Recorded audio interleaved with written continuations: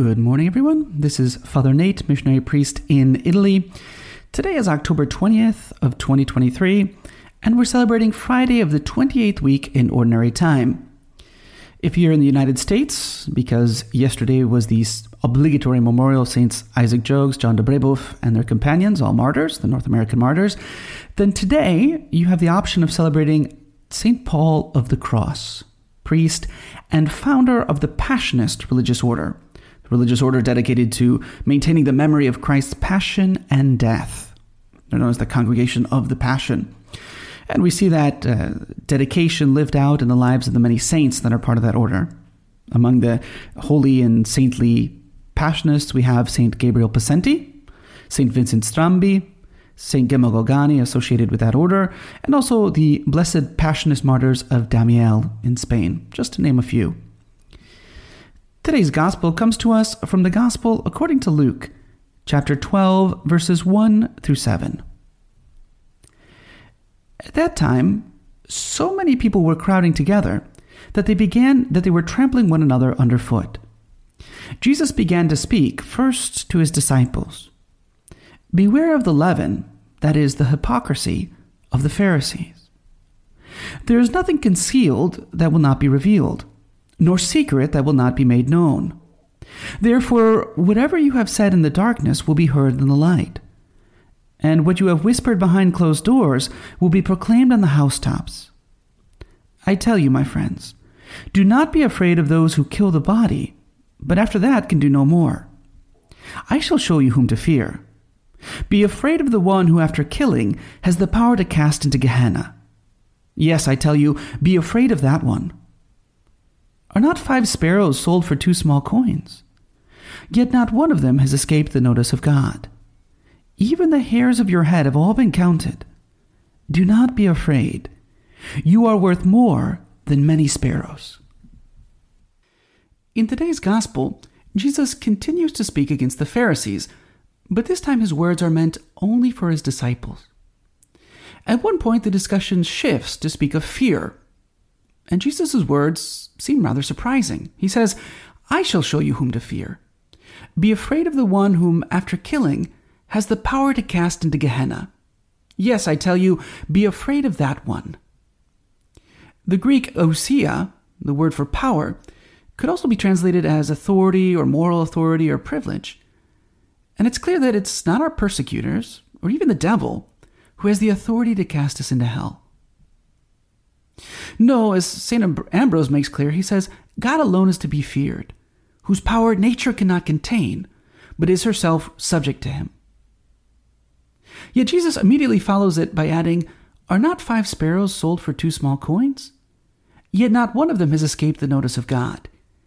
Even the hairs of your head have all been counted. Here we see rather clearly the distinction between 2 sorts of fear, right? The first, a servile fear, is the sort of fear we have of offending God because we dread his punishment. We don't want to get sent down into the fiery abyss.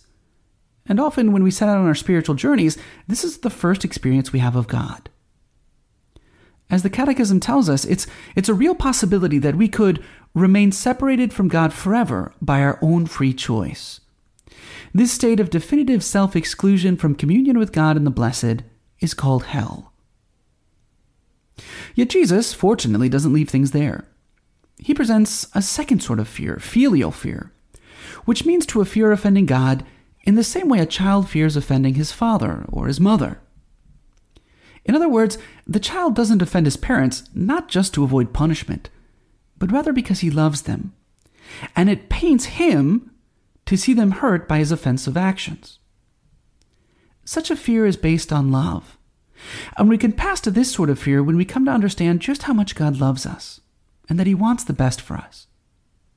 God wants us to get to heaven. He doesn't want us to go to hell.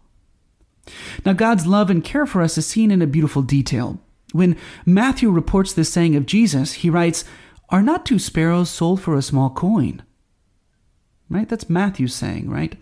That small coin is the asarion, worth about 1/10 of a drachma. Now, there's some debate about how much a drachma was worth, but scholars think it would probably be about 17 cents in our day, right?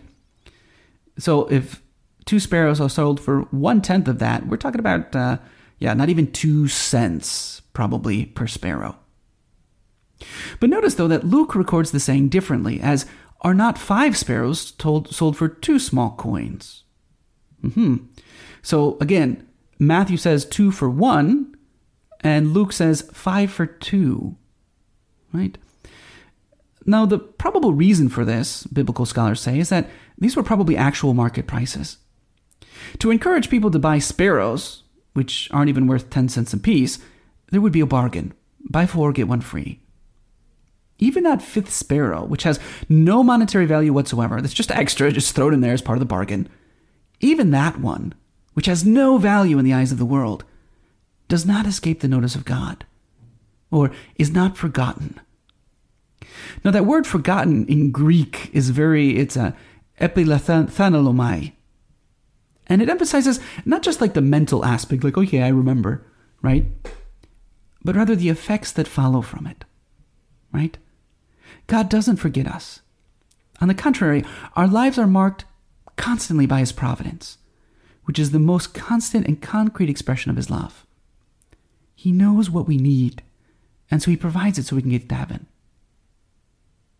So today then, let's ask for the grace, through the intercession of Mary, our mother, to grow in our understanding of God's loving concern for us as his children, and thus we'll be able to love and to fear him as we ought.